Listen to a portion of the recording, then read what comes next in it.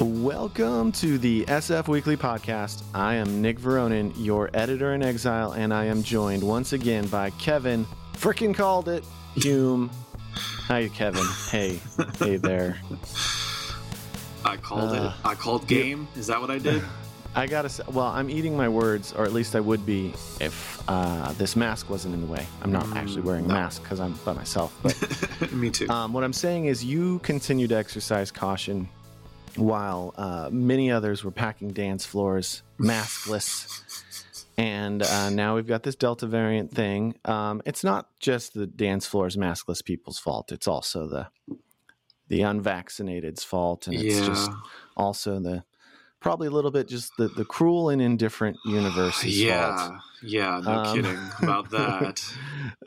So yeah, I imagine in this instance, it's not like you called the Delta variant either, but I mean, I think you would rather not be wearing masks too right now. Yeah, and I mean, I haven't been perfect in this either. I've definitely gone maskless in situations, so I'm not perfect in this whatsoever. But I've tried to just wear it when I'm out as much as possible because I mean, like for me, this has never really stopped. I take public transit, and I've just always felt that like until everybody says the like real okay that this is over, it's probably going to keep going. And so this Delta thing is freaky, man. I don't like it. I don't like it at all. Yeah.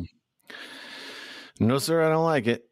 Of course, the Delta variant can cause what we're calling breakthrough cases where vaccinated people get sick. And it's said to be more contagious. The metaphor going around, the simile, is as contagious as chicken pox. And while the vast majority of vaccinated folks aren't going to get sick, at least not sick enough, I shouldn't say aren't going to get sick, shouldn't get sick enough to end up in the hospital, I am hearing stories, I've heard at least one or two, of 103, 104 degree fevers among vaccinated people. That doesn't sound fun. No. Do you have any friends or stories, friends of friends? Not that I know of yet. And I really want to keep it that way. Yeah. It's, I don't know. I mean, it's scary regardless of how you think of, I'm protected. Like it still could be something. So yeah. So, but I mean, I wanted to ask you how you're feeling about this. Cause I mean, I talk to everybody about this when it comes up, but like, so I'm ping-ponging. I like ping-ponging every day. Like getting a bad cold and the flu is a part of life, right? Can't be avoided. But then I'm like, but I have the ability to put myself in a good position to avoid this if I'm smart, meaning, continuing to hold off on gathering indoors, wearing a mask at the grocery store. And, when you do have to go indoors, following the guidance of public health officials. And, hopefully this will be the kick in the ass that the unvaccinated need to get vaccinated, go get fucking vaccinated. But then, and I just keep ping ponging back and forth. And it's an uncertain time. And that's what sucks the most, I think. Yeah. I mean, I feel the same way, I'm trying not to get full blown panic because, mostly everybody I know, as far as I know, is protected, and it's just that uncertainty. Like this whole thing feels uncertain again. So it's just, it's just that feeling of being unsafe or unprotected, regardless of vaccinated status, so it's anxiety producing, so I'm just trying not to focus on it as much as I can. One of the things that's been uncertain that we focused on at the paper just this week is outdoor concerts. And so we have a story by Veronica Irwin. She spoke with George Rutherford about whether outdoor concerts are safe. And the answer is I think the answer is they're certainly safer than indoor concerts. That's kind of where we're at. But I was talking with our editor-in-chief, Carly, and she brought up her own sort of interesting anecdotal evidence, or anecdote, I shouldn't say evidence, but a lot of us went to those protests last summer. in the wake of George Floyd's killing. And, you know, I remained mostly masked up, especially when I was like closer to people. You know, I pulled the mask down to rub my face or whatever, but especially when I'm like close to people.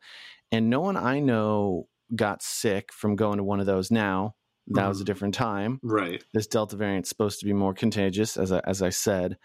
And it's also a little different than like standing, you know, picture yourself at like the band that you shelled out $150 to see at Outside Lands. Not any of the other bands that like, oh, cool, that band's playing.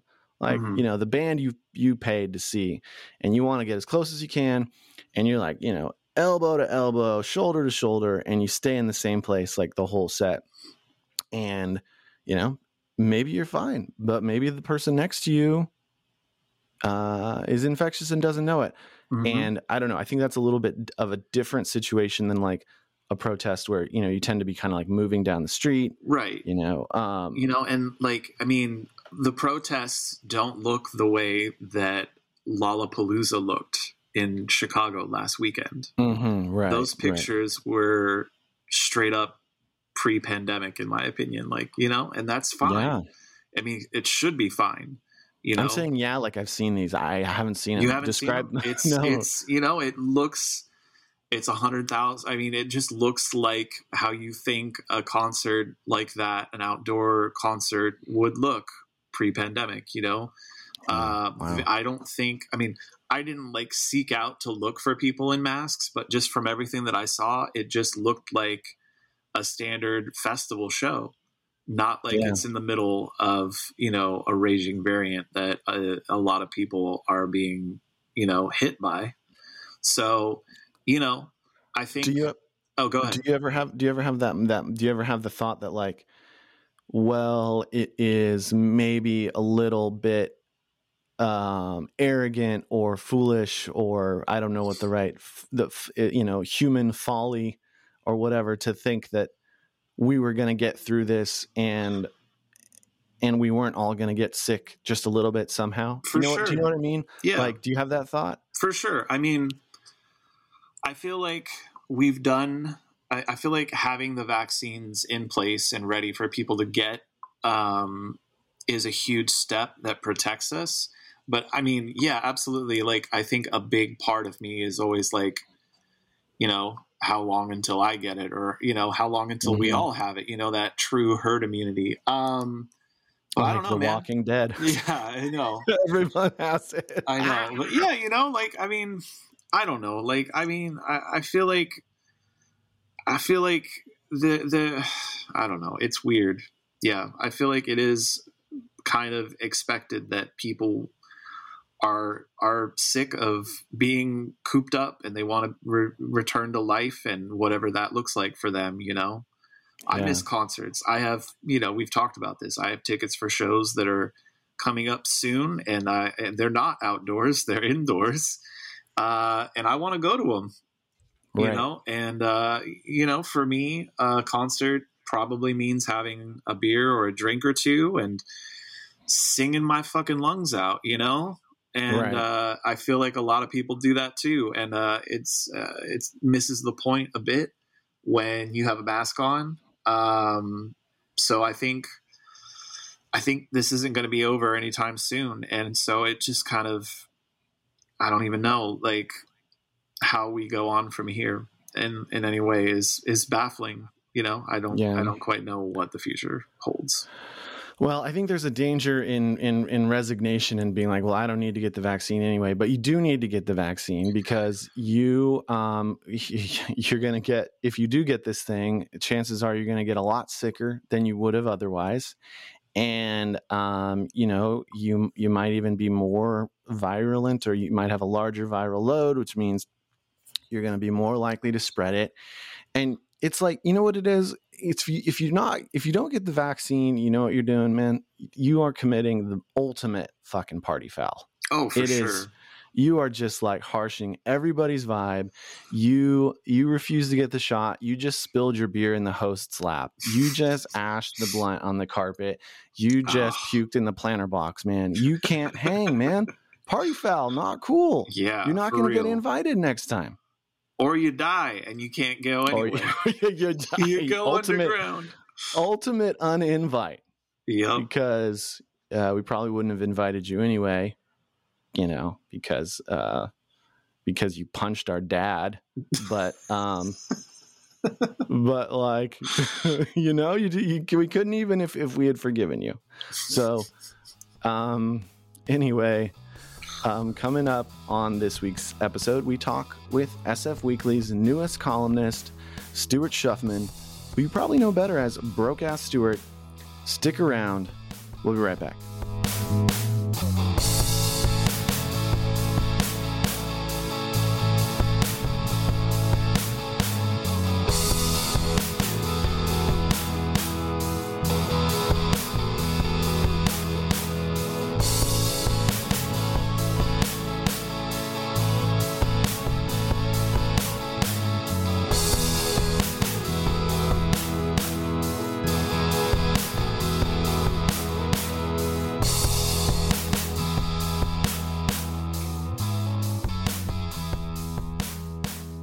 Welcome back. We're joined today by Stuart Schuffman, who I'm sure many of you will know as Broke Ass Stuart, man of letters, man about town, formal mayoral candidate, and publisher of BrokeAssStuart.com.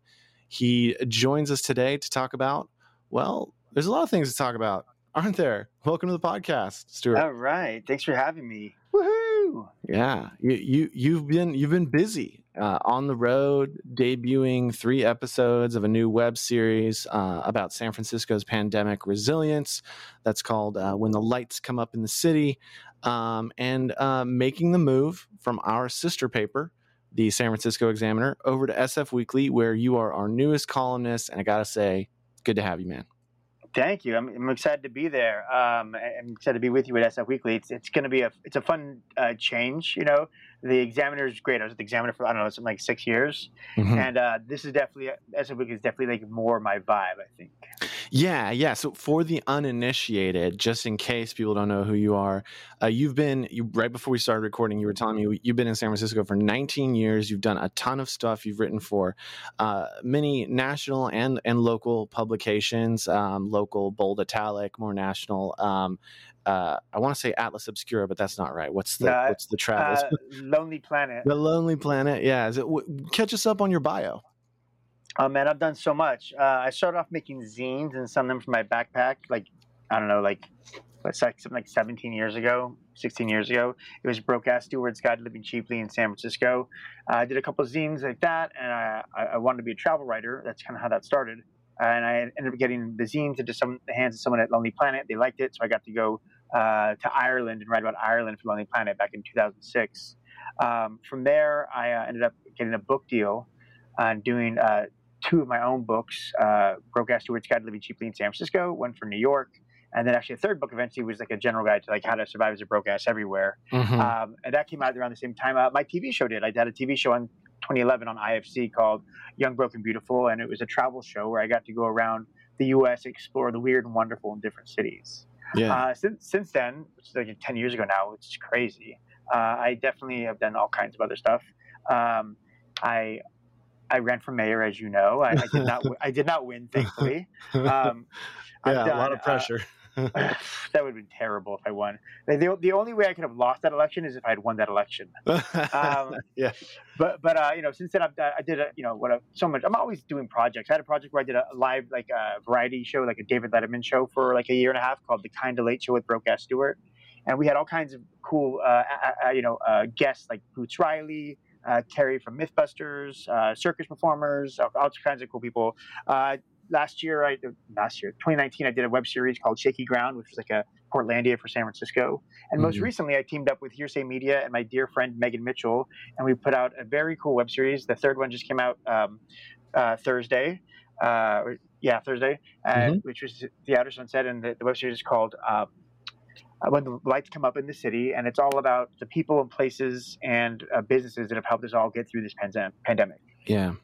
So you join us. You join us today, and you join us, SF Weekly, as our newest columnist at yet another, crazy chapter in the pandemic with the Delta variant. Making the unvaccinated, and you should get vaccinated if you haven't, making the unvaccinated very, very sick, and even making the vaccinated sick. These so-called breakthrough cases, and people are masking back up. And all of a sudden, air travel may look a little bit less enticing, especially if you were on the plane with that shitty frat bro. Did you see that video where they taped him to the seat?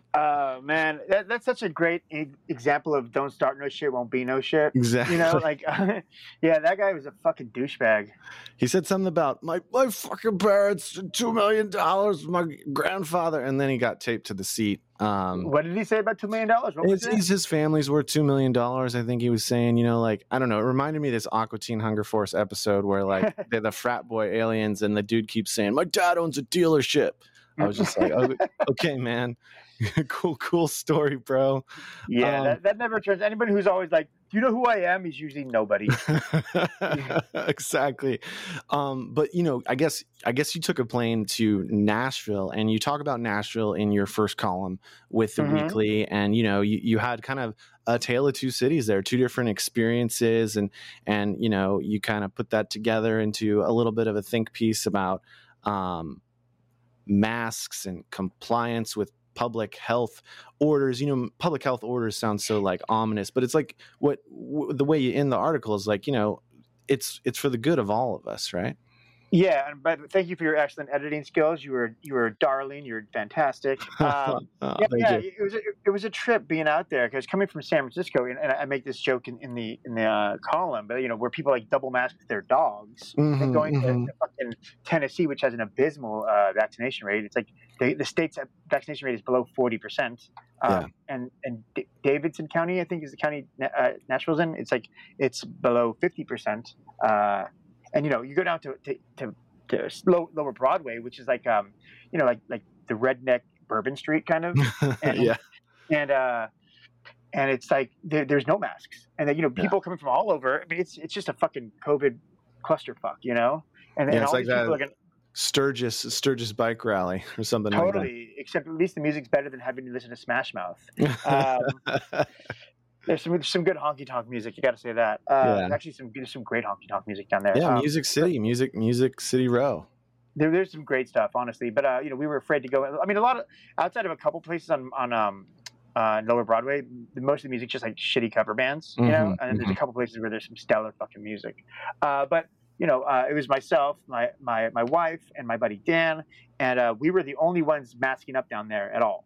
Yeah. But then you go to East Nashville, and East Nashville is like Austin or or Berkeley, compared to the other shit. And so it's you see all these Black Lives Matter signs and rainbow flags, and I was like, oh, this feels familiar. This feels more comfortable. It's slightly more humid, but more, it feels like home. Yes, a little bit more. And I remember the first place we went in there, Kyle and I went into this ice cream shop, and there was people were wearing masks there. Not only the employees, but also half the customers were wearing masks, And this was just when people were starting to talk about the Delta variant. So it's a trip out there. The governor of Tennessee is a fucking yahoo, and he's one of these people who's leading his people to death. So all to prove a point about something, whatever it is. About America. So I mean, you got in there in a narrow window, and now you're back, and welcome back, and welcome home, or whatever to SF Weekly. And speaking of home, you and Megan Mitchell with Hearsay Media have just dropped the third installment in I think what you hope to be an even longer web series that goes into every neighborhood in San Francisco if you can, but you're focusing on the resilience of San Francisco. Can you talk about this a little bit and what you found and some of the stories that really stick out? Yeah, it's cool to do it. Meg and I have been good friends for a while now, and we've always wanted to do figure out a good project to do together. And they kind of came together with this one where she and I co-created this thing, and it's great. We go through North Beach, the Bayview, and Outer Sunset, and we find and talk to people and businesses that have helped to help their communities get through this bullshit, this pandemic. And everything from this senior center in Bayview, that's like the folks there are helping build this new sign that's going to be welcoming people to the Bayview, which is pretty cool, to like Al's Attire in North Beach. Al's character, and he's been a clothing maker and a cobbler for since the 80s in the city, to the Outer Sunset, where there's artists and there's brand new pizza places, and each one has its own theme. So the Bayview's theme was like how businesses had pivoted, because the Bayview's always had to do more with less compared to other neighborhoods. And North Beach's theme was like things that the music kept on going. North Beach, it just immediately just figured it out, and things kept happening. And then the Outer Sunset's theme is like all the new things that popped up there during the pandemic. And it's really cool getting to shine light and show love to these people who are helping other people get through this just by their existing. It's pretty amazing. And the dream is to do more of these. Hopefully we got to get lots of views first, and that's unfortunately the hard part, because the algorithms are stacked against us. Yeah. But that said, we're getting good vibes from it so far. Everybody who sees it loves it. Yeah, well, it's a great project. I haven't watched all three. I've watched most of two, and gotta say, go check that out if you have time. You can catch it on Hearsay Media. What was that? Hearsay.org. Hold on, I got it right here. Hearsaymedia.org. When the lights come up in the city, and we have one of those episodes embedded on our website. Under the film tab. So if you go to sfweekly.com, you can catch the Outer Sunset episode.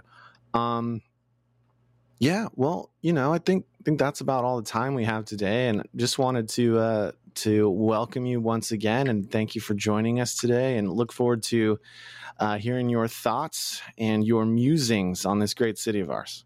I'm excited to be part of the team. It's I've been a journeyman. I've been around lots of different publications, and I don't think I've ever written for the SF Weekly till right now. So this is exciting. Yeah. And before I go, can I plug one thing? Yeah, for sure. What do you got? Thank you.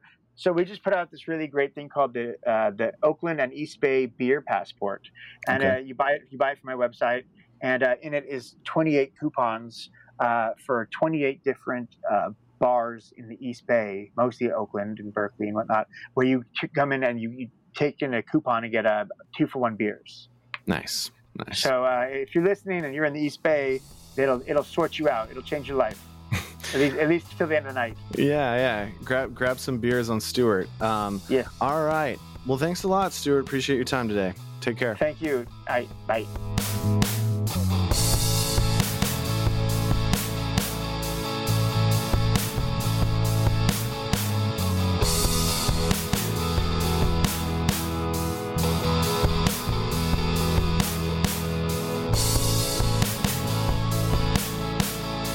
Thanks so much for listening to this week's edition of the SF Weekly Podcast. The episode was produced by me, Nick Veronin.